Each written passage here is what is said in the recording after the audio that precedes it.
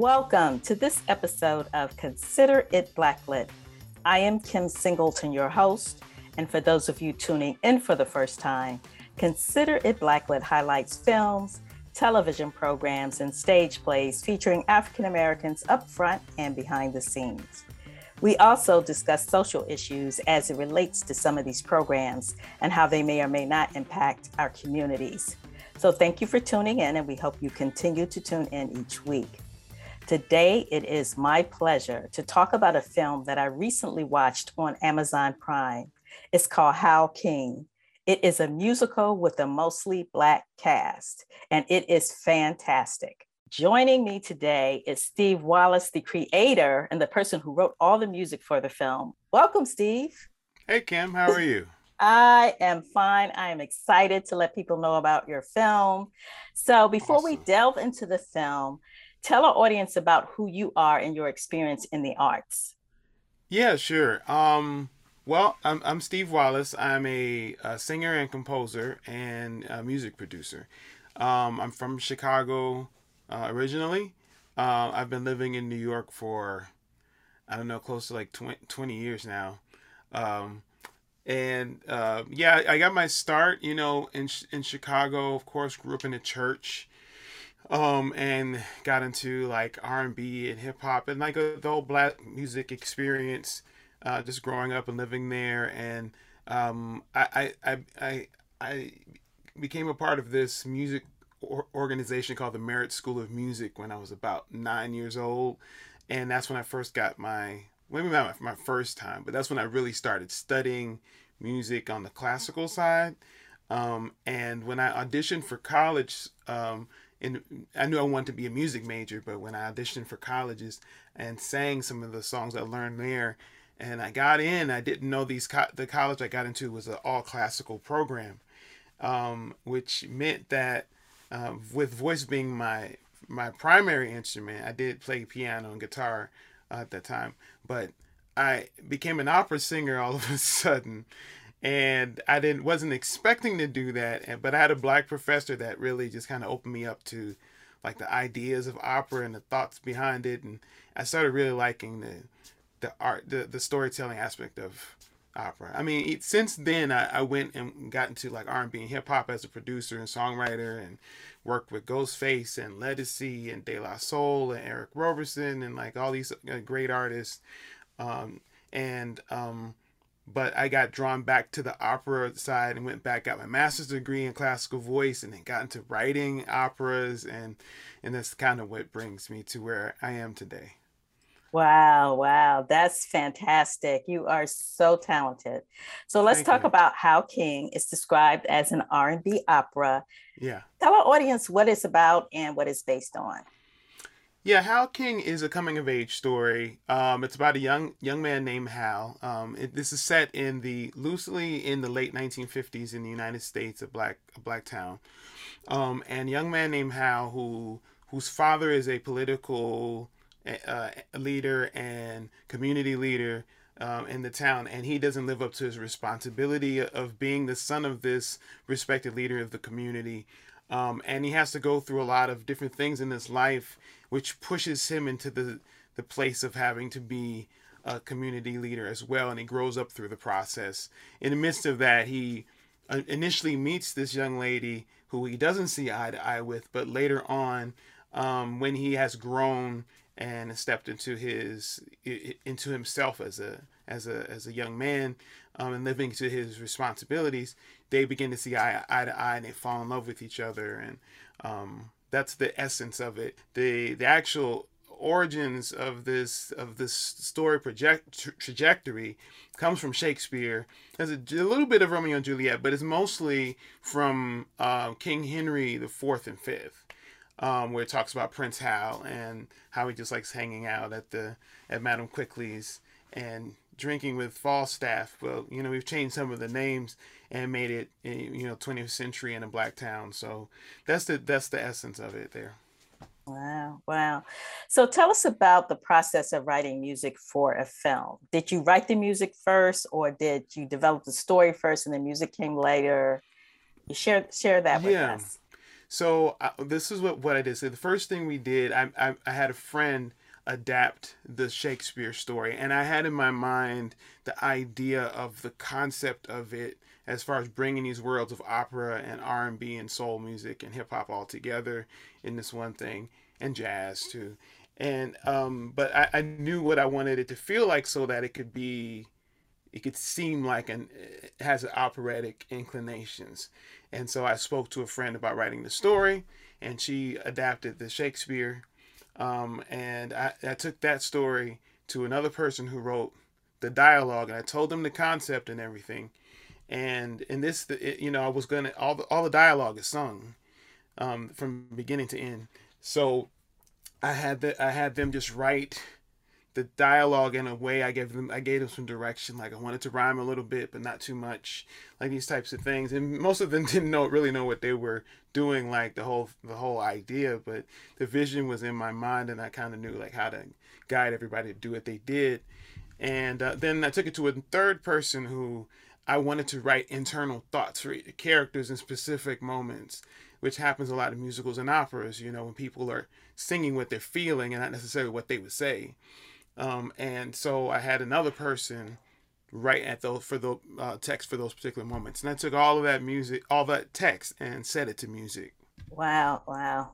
You're an amazing producer because that's a Oh, lot. thanks. Yeah, it's a lot. Yeah, The end result is amazing. So you should be proud thank of you. yourself. Yeah. Thanks. So, how challenging was it to have the whole storyline and song? You didn't direct it yourself, you had No, somebody else direct it. Talk that's to us correct. about how pulling all those pieces together because it just flowed seamlessly. Yeah. Through my studies of like opera and singing operas, and then loving soul music and even like concept albums and stuff. Like I was just recently listening to like Marvin Gaye's "What's Going On," and even like albums like Stevie Wonder's Inner Visions and stuff. I mean, this stuff happens in soul music, it happens in jazz, but just this sense of cohesion. Um, that happens. So there's a couple things that I like to do that I get from from opera composers like Richard Wagner and Puccini. They would use these motifs, or Wagner was a German composer, called them leitmotif, and they're just these small musical ideas, and you take that and you weave that through the entire thing. That was kind of the main part of it. Other than that, the way it's structured is also comes from opera what they call a number style opera, which basically means it's like though it is music continually, there's still these sections that you sense. So there's sections of sung dialogue, and there's sections of that would be a scene or a song or aria or something like that have different feels to them. The sung dialogue sections they call an opera recitative or recitativo, which just is moments where a lot of information can happen and shifts in emotions can happen based on the actor and how they're presenting the ideas. And there's very light support musically, like usually a harpsichord or a piano or something like that. And then it would go into like, okay, big emotion moment where we stop for a second to be in this emotion, and that becomes like a song. I find it fascinating. Let me ask you this. How long Hmm. did it take from you actually starting the process of writing this musical till you were ready, till the script and the music was ready to shoot?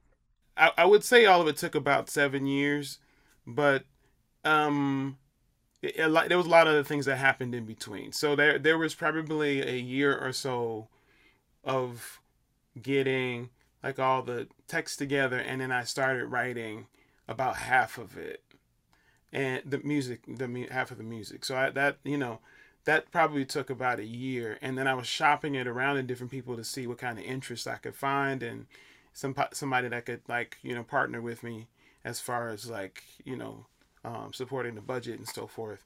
And then I took a pause in there because I went to grad school, and I didn't write for a while, but I had the whole script and all the text was done. I was just trying to see like where do I go with this? Like how do I actually take this to the next level? So that was about 2.5 years or so, and then the year after that, I had a moment when I was I was traveling for a show, and in between rehearsals, I had all this time because it was a show that I'd done before, like, and I knew really well, so I didn't have to like really think about like practicing it. So in my off time, I just finished writing the whole thing just in case somebody came up and was like, "Hey, let's do this," um, and that so from there to when we actually started shooting was about another 2 years. So it was raising funds at that point. It was then finding a director, then raising the funds, and then casting. Wow. So Mm-hmm. that's interesting. So as an independent filmmaker, how hard was it for you to raise funds for this? Because it was a lot of moving Mm, pieces. yeah. It's very good quality. I mean, it looks Thank you. expensive. So, talk to us without going into a lot of detail, but how did you Yeah, raise yeah, funds for this project? yeah. So it was the most money I ever spent on anything in my life. I was writing so many checks, and I was like, I've never written this much money for checks. But raising money was very difficult, because I had never done it before, and I didn't really have relationships with the people that usually invest in things like this, at the time. So um, initially, my plan was to try to partner with an organization. I sat down with BET. I sat down with Warner Brothers. I was like, "Hey, what's up? Let's do something with this." But nothing of that kind worked out. And so I just decided to start talking to my professors from grad school and like my family members and friends, and that's how we got the core of the budget. And we shot we shot like 50% of the film, and we're able to show people like, look, this is what it looks like, this is what we're doing, we want to finish. And then some people doubled up, and gave us more. And a lot of it was me and my wife, investing our own money and our own resources. And also, like, we got to a point halfway through where we didn't have enough money to finish it. And then my wife came in. Shout out to Robbie Wallace. She came in and she was like, "Let's do this. We're in halfway. We got to make it happen." So she came up with these brilliant ideas to make everything, to finish it all. So, and Kudos then, to the yeah, wife. Yeah, yeah, because yeah, you got yeah. it done and it's on Amazon Yes, Prime. that's So, right. That's you right. know, kudos to you. So let's talk about some of the pieces. Like I just loved Hmm. everything about this film, and I particularly liked the choreography, especially the scene within the cafe. It had that Harlem Renaissance feel. Yeah, Who was your yeah. choreographer, and tell us about that process? Yeah, the choreographer is Diane McIntyre. Diane McIntyre has worked with, I mean, done a ton of stuff. Her resume is extensive. She lives in Cleveland, though she's back and forth to New York, because she's still working. I don't know how she's been working for years, in the industry, in film and stage. So when some of the co-producers on the film are from Cleveland. The director's also from Cleveland, Myron Davis. And the reason why Cleveland came up so much is because we got an initial grant support from the state of Ohio to shoot in Cleveland. And so, because we were shooting in Cleveland, the director had a relationship with Diane McIntyre. Also, some family friends of mine had a relationship with Diane McIntyre. So I was like, "Oh, this sounds like it's just God, like we just need to just lock that in." And she heard the music and she was like, "Oh, this is great. I love this. I love the blends and different mix of the vibes." So she was in when she heard the music, and she was awesome on set. Like, it's funny because she's one of those people that they don't have to say much to get what they want, to get a product. But the dancers fully understood where she was coming from, and she would just say, "Okay, I need you to do this, and it needs to be like you're stretching this way," and the dancers were right in, and it was great. It was exactly what we needed for How King. Yeah, that was amazing too. Like I said, I love the film and everything about it. So I want to ask you about the set design because that was Yeah. amazing too. That's why I asked you how you funded it because everything looked expensive. I especially like the set design Mm. when the Black soldiers were at war. They were Yeah. way in the woods, and it was believable. It wasn't cheesy. It was Mm-hmm. like, okay, they Mm-hmm. are away at war. So talk to us a little bit about the set design and how you pull things together for the look. Yeah, yeah, definitely. Big shout out to Myron Davis, to Jim Zunt, who was our cinematographer. Because a lot of it too is how you shoot it. You know what I mean? Getting the right angles so that the eye can be focused on certain things. Myron had the vision for how he wanted to look. He wanted to get like this MASH vibe, and so that's what we went for. Myron had a good relationship with our production designer in Cleveland. His name is Rob Peck. Rob had worked with Myron on some stage shows and stuff, and when they talked about it, Rob was like, "All right, I got you," and they were like, while we're on the set, they were just showing me different tints and stuff, and they had the eye for it. They knew how to make it look and feel the way it was supposed to look. The interesting thing is that part of it was done on the sound stage, and another part of it was actually done in Forest Preserve in Ohio, like about 40 minutes south of Cleveland. So the song, the Memphis Shack song, where the guys were singing about what happened, what they're missing out on back home, that's on the sound stage. We had some guys that built that whole set to make it look like a tent and everything, and he lit it, so that it would look like moonlight and so forth, and then the other parts of that scene were shot in the Forest Preserve. Let's talk about the actors. I want to start off Sure. by asking you about Eric Roberson and Darian Dean. I'm Yeah. actually familiar with them. Eric went Okay. to Howard, HU, Yeah. Yeah. and Darian Dean, he's be managed by a good friend of mine, Miles. So Yeah. I how know did they, Miles. yeah, Miles? Okay, Yeah, I so do. tell Yeah. us how they became involved with the project. Yeah. So that's really awesome. Uh, so I've known both of them for years. From like the indie soul circuit in New York City. I was often like music director. I had my own band, and we would play like I did Soul Village like in 2006 or something like that, and been in contact with Eric Roberson since then. And well, actually before that, when my first album came out, which was in 2005, we had some mutual friends, and so he's always been a nice guy, and he gave me a lot of pointers of like being an independent artist and stuff, because he kind of was a trailblazer in that regard.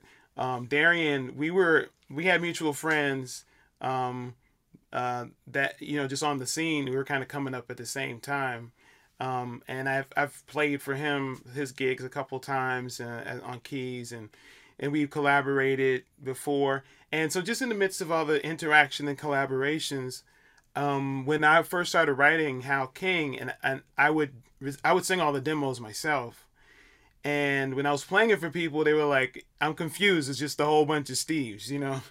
And so they were like, so I just thought it's gonna be better if you hear different voices, so you can get the idea of what's happening. This is before there was anything that was filmed. It was just the music.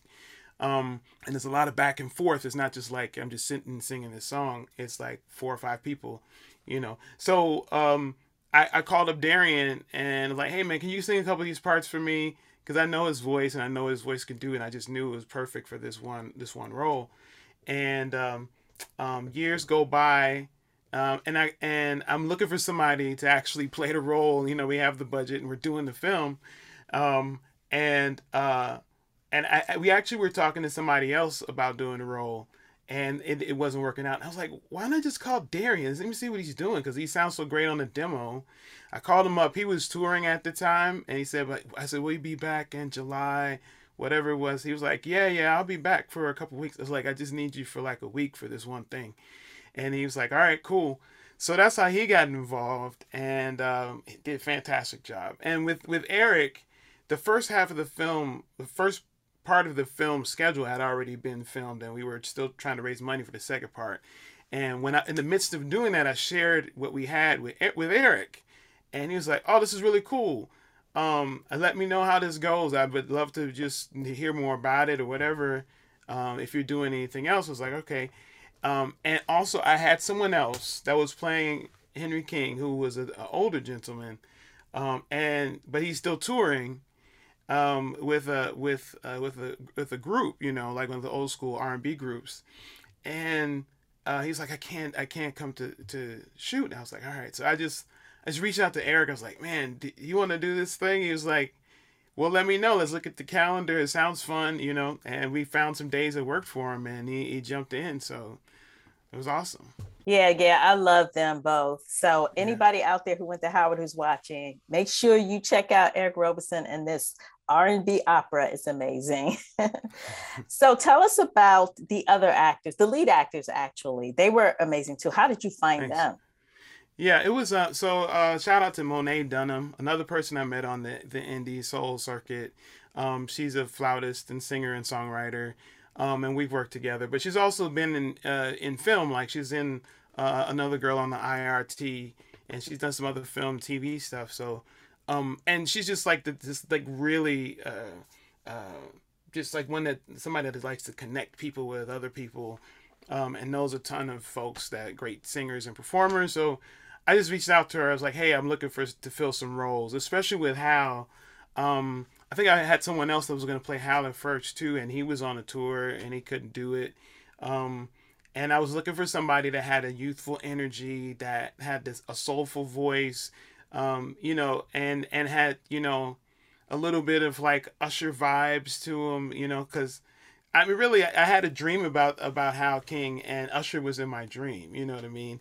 And we can get more into that if you want to, but I just told Monet, I was like looking for a young tenor, soulful, but Usher vibes, and she was like, okay, and she sent me some names, and I saw Tyreek Ballard, and I listened to hit some of his music, and I was like, oh, I think this is the guy, and he kind of looks like how I want Hal to look. And so he came in for our audition. And after he sang and we did a couple of acting things, I was like, okay, cool. Sheree Moultrie, who played Kat, was somebody I worked with at a church. I was a music director at a church, and she was one of my praise and worship singers. And I was just always, loved the quality of her voice. It was a beautiful sound. And when we were shooting this, and again, I think I had somebody else in the role that was not getting back to me, and I was like, okay, I got to move on. So I just and I just called up Sheree. I was like, hey, because I know she did musical theater too. Like she does, she has a lot of shows. She's done Dreamgirls and a bunch of other things. So I'm like, hey, would you be interested? Could you do this? Are you free? And she was like, yeah, sure, whatever you need. So I want to hear about your Usher dream. I mean, you brought it up, so now you got to Yeah. spill the beans. When I was living in Brooklyn, I had this dream one day that Usher was running through a battlefield, and he had a Shakespearean like poet shirt on, and jeans and Timberlands on. And I woke up and I saw him clearly, everything that was happening, and I woke up and I was like, oh man, it was like I didn't like, what does that mean? But then I fully understood what it meant, and that's when I decided I had to start writing what became Hal King. I wanted to find a way to blend those worlds together, like the Timberlands and jeans with the poet shirt, the European poet shirt, and I just knew all the elements that had to be in it from that point. Wow. Shout out to Usher for giving you inspiration. Yeah, I yeah, knew I liked definitely. him for some reason. He still hasn't called me back. I reached out to him to play Hal. He was like the first person I reached out to, but he didn't reach Don't out. worry, he's gonna be calling you soon about something else. Which Yeah, leads that's all me good. to what's next for Steve Wallace. You have so much talent. I can't wait Thank to you. hear about things that you're doing in the future. So, is there Yeah. anything you could share with me in the audience? Yeah, definitely. So I'm always putting out music. I have a lot of independent albums out, about 15 or so actually. And I put so just recently I released an album on May 31st.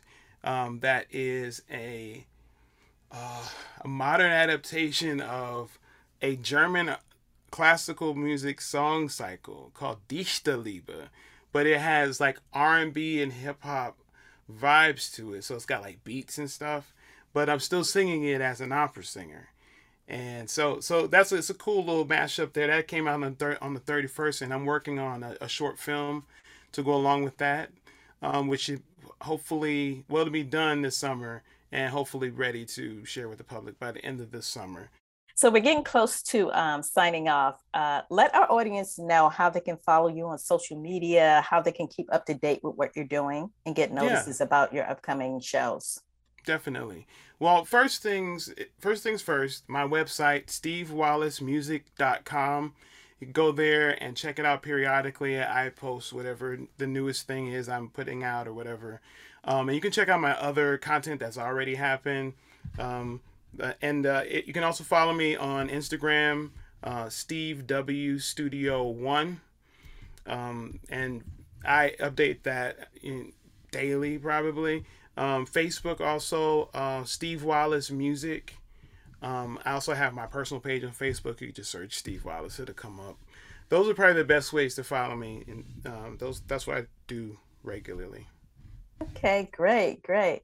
Well, thank you, Steve, for joining us today. Thank you, audience, for tuning in. And make sure you check out How King is showing on Amazon Prime. And until next week, consider yourself blacklit.